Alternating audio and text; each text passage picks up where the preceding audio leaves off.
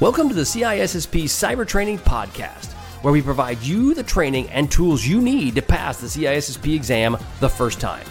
Hi, my name is Sean Gerber, and I'm your host for this action-packed, informative podcast. Join me each week as I provide the information you need to pass the CISSP exam and grow your cybersecurity knowledge. All right, let's get started. Hey, y'all, it's Sean Gerber with CISSP Cyber Training, and today is CISSP Exam Thursday. So we are going to be talking about CISSP questions as it relates to taking the exam, and what are some key questions you need to be aware of as you're studying for the exam. So let's get into, this is going to be tied to SAML and Identity and Access Management. And so these are some of the questions that you may end up seeing, something similar to these at least. These won't be the exact questions you'll see, but there'll be some that will be similar. So let's start off with question number 1.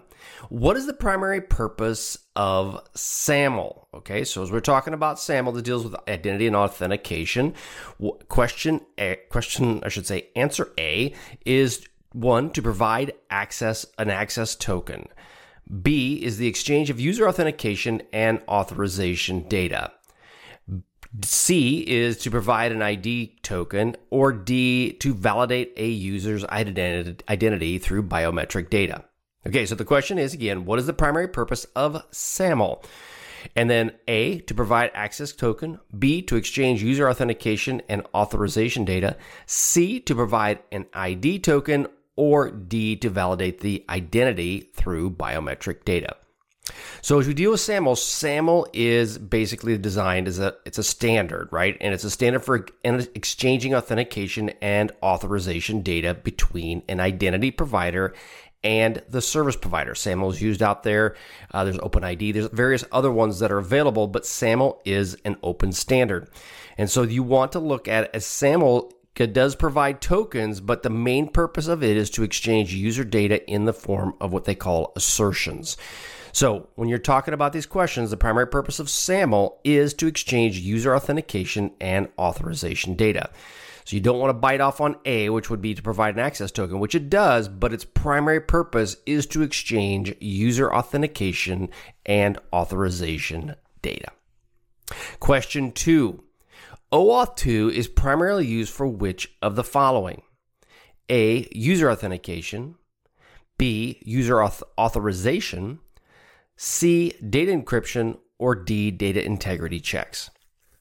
So the easy ones that you would actually throw out obviously would be data encryption. It's not tied to that, or a data integrity check is usually what would not be tied to OAuth 2. Again, it's a protocol that is basically application access for the user data when you're connecting with another application. Now, the key question around that is if you're dealing with authorization, then the answer would be B, right? So it's designed to be it does provide some level of authentication, but when you're using in conjunction with OpenID, but the primary purpose of OAuth 2 is authorization. Okay, so we put that in mind. OAuth 2 will do user authentication, but that's not its primary purpose. Its primary purpose is authorization. Question 3. Which of the following authentication protocols also provides an ID token? A, SAML. B, OAuth 2. C, OpenID Connect. Or D, Kerberos.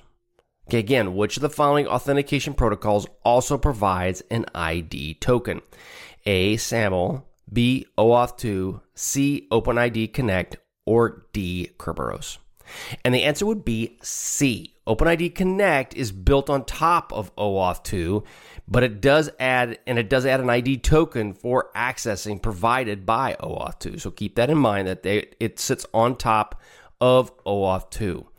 Then the ID token contains a set of claims about the user's identity, such as their name, their email address, and so on.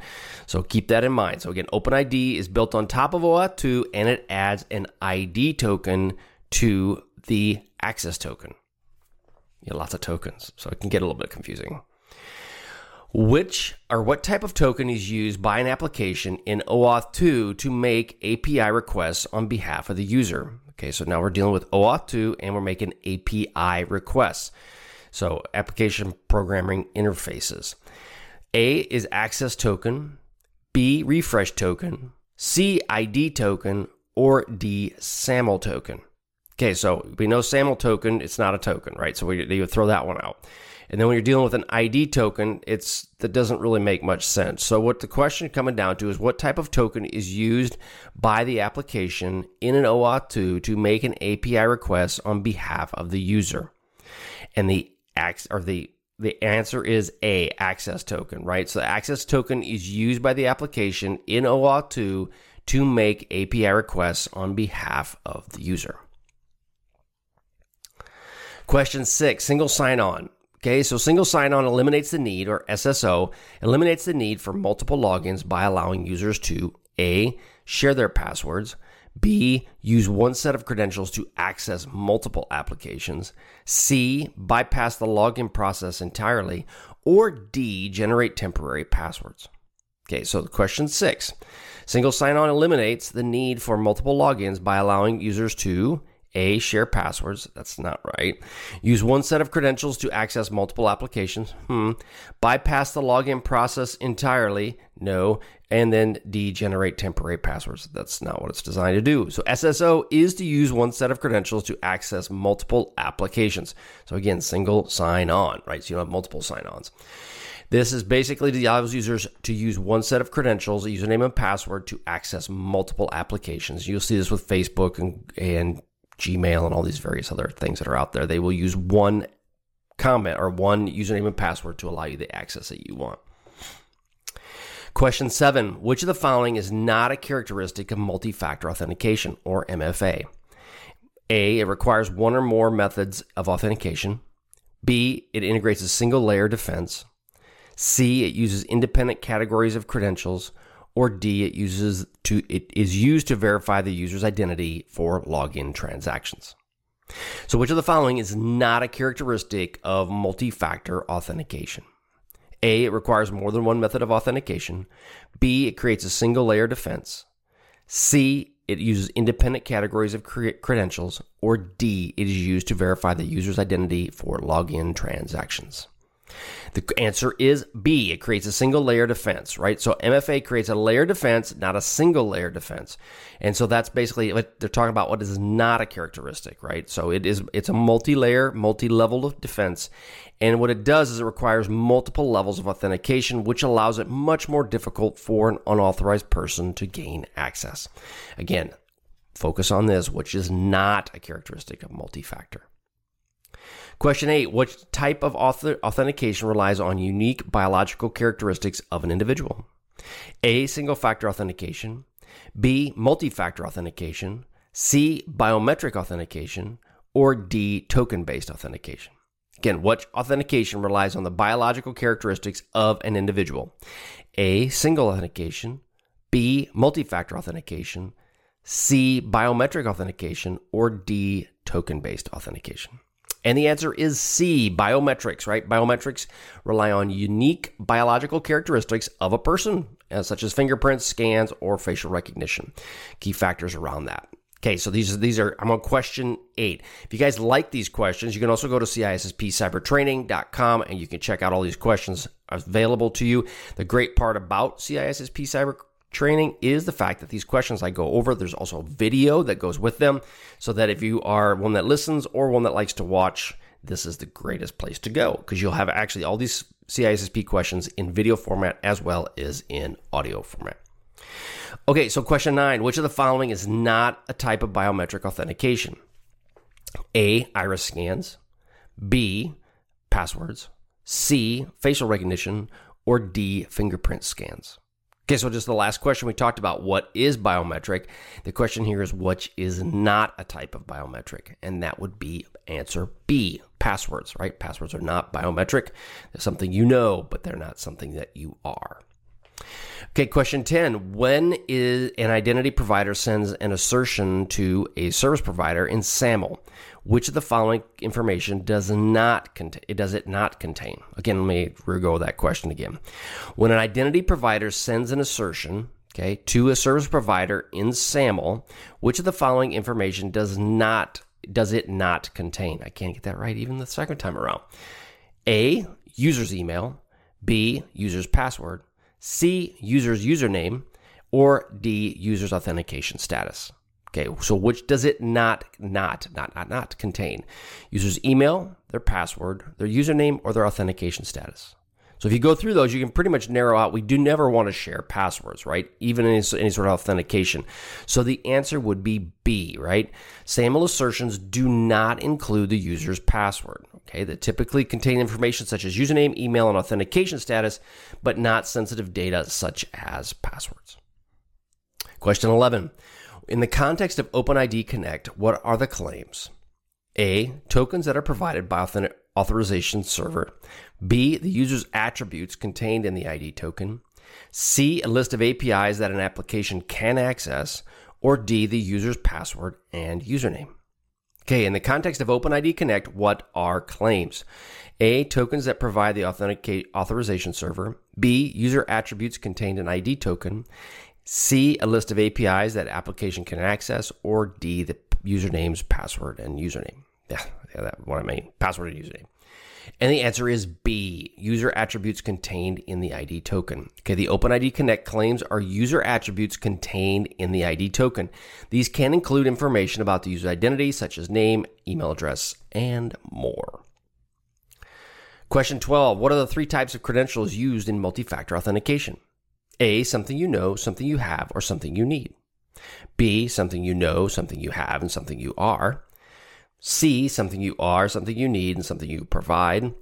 Or D, something you know, something you can provide, and something you need. Okay, so if we go through this is one of the key factors rolling around multi-factor is it is something you know, okay, i.e. password. Something you have could be like a token of some kind, the old RSA type tokens, or maybe your phone has a multi-factor authentication on it, or something you are, i.e. biometrics or fingerprint scans. So there's those three types that come with that. So something you know is a password, something you have is a physical token, or something you are is a biometric attribute. Question 13, which of the following is not a use case for OAuth 2? A, allowing users multiple applications with a single set of credentials. B, an application to access user data in other applications. C, enabling third-party applications to use services like Google Maps or Twitter. Or D, providing one application in the ability to access the data of another application on the user's behalf. So, which of the following is not a use case of OAuth 2? And the answer is A, allowing a user to log in to multiple applications with a single set of credentials. Okay, OAuth 2 is not used for allowing users to do that. That is what we call a use case for single sign-on or SSO, or protocols such as SAML and OpenID Connect. We talked about where OAuth 2 sits just previously. What information does ID token in OpenID contain? Okay, A, a set of user attributes known as claims. B, the user login credentials. C, the user's biometric data, or D, the encryption key for the user's data. So we know this right away, just going into it. Those three, the user's login, biometrics, and their encryption key would not be something you'd want to have as an ID in your ID token with OpenID Connect. So I would throw those out immediately. So that's basically a set of user attributes known as claims. Okay, so an ID token in OpenID Connect contains a set of user attributes known as claims. These can include information such as username, email address, and so much more, right? We wouldn't want to put anything that's sensitive, such as passwords or biometric data or anything like that inside a OpenID Connect token. Last question, which of the following best describes the relationship between OpenID Connect and OAuth 2? Okay, the answer, or question, or I should say one of the answers. OpenID Connect and OAuth 2 are completely separate protocols with different purposes. OpenID Connect is an extension of OAuth 2 and adds additional functionality. OpenID Connect is an older version of OAuth 2, and OAuth 2 is a subset of the functionality provided by OpenID Connect. Well, we talked about this. What does OpenID Connect do? It sits on top of OAuth 2. So it is an extension, and it adds additional functionality. That's the whole, again, so OpenID Connect is an extension. We talked about that, where it does specifically around user authentication, but OpenAuth or OAuth 2 provides authorization capabilities, and OpenID Connect extends it to also provide authentication, primarily through the use of an ID token. Okay, so that's again, OpenID. It gives you an ID token and it sits on top of OAuth 2. All right, thank you very much. I hope you guys have a wonderful day. I hope you enjoyed the CISSP Cyber Training questions. Also, go to CISSP Cyber Training. If you're listening to this on the podcast, you can also go to freeCISSPquestions.com, and you can be added to a list that will give you 30 questions every single month over the CISSP, and you can get those for free just for joining my email list, and you'll get other stuff as well, right? We have security news and so forth, but go ahead, check it out, freeCISSPquestions.com, or go to CISSP Cyber Training and sign up today. All right, have a great day, and we'll catch you on the flip side. See ya. Thanks so much for listening today, as it was my pleasure to prep you for the CISSP exam. But are you interested in some free CISSP exam questions? Head on over to CISSPquestions.com and sign up to join my email list, and you will gain access to 30 free CISSP questions each and every month. That's a total of 360 questions just for signing up with CISSP Cyber Training. You will also gain access to other free resources, so just head on over to freeCISSPquestions.com or CISSPcybertraining.com and sign up today. All right, have a wonderful day, and we'll catch you on the flip side. See ya.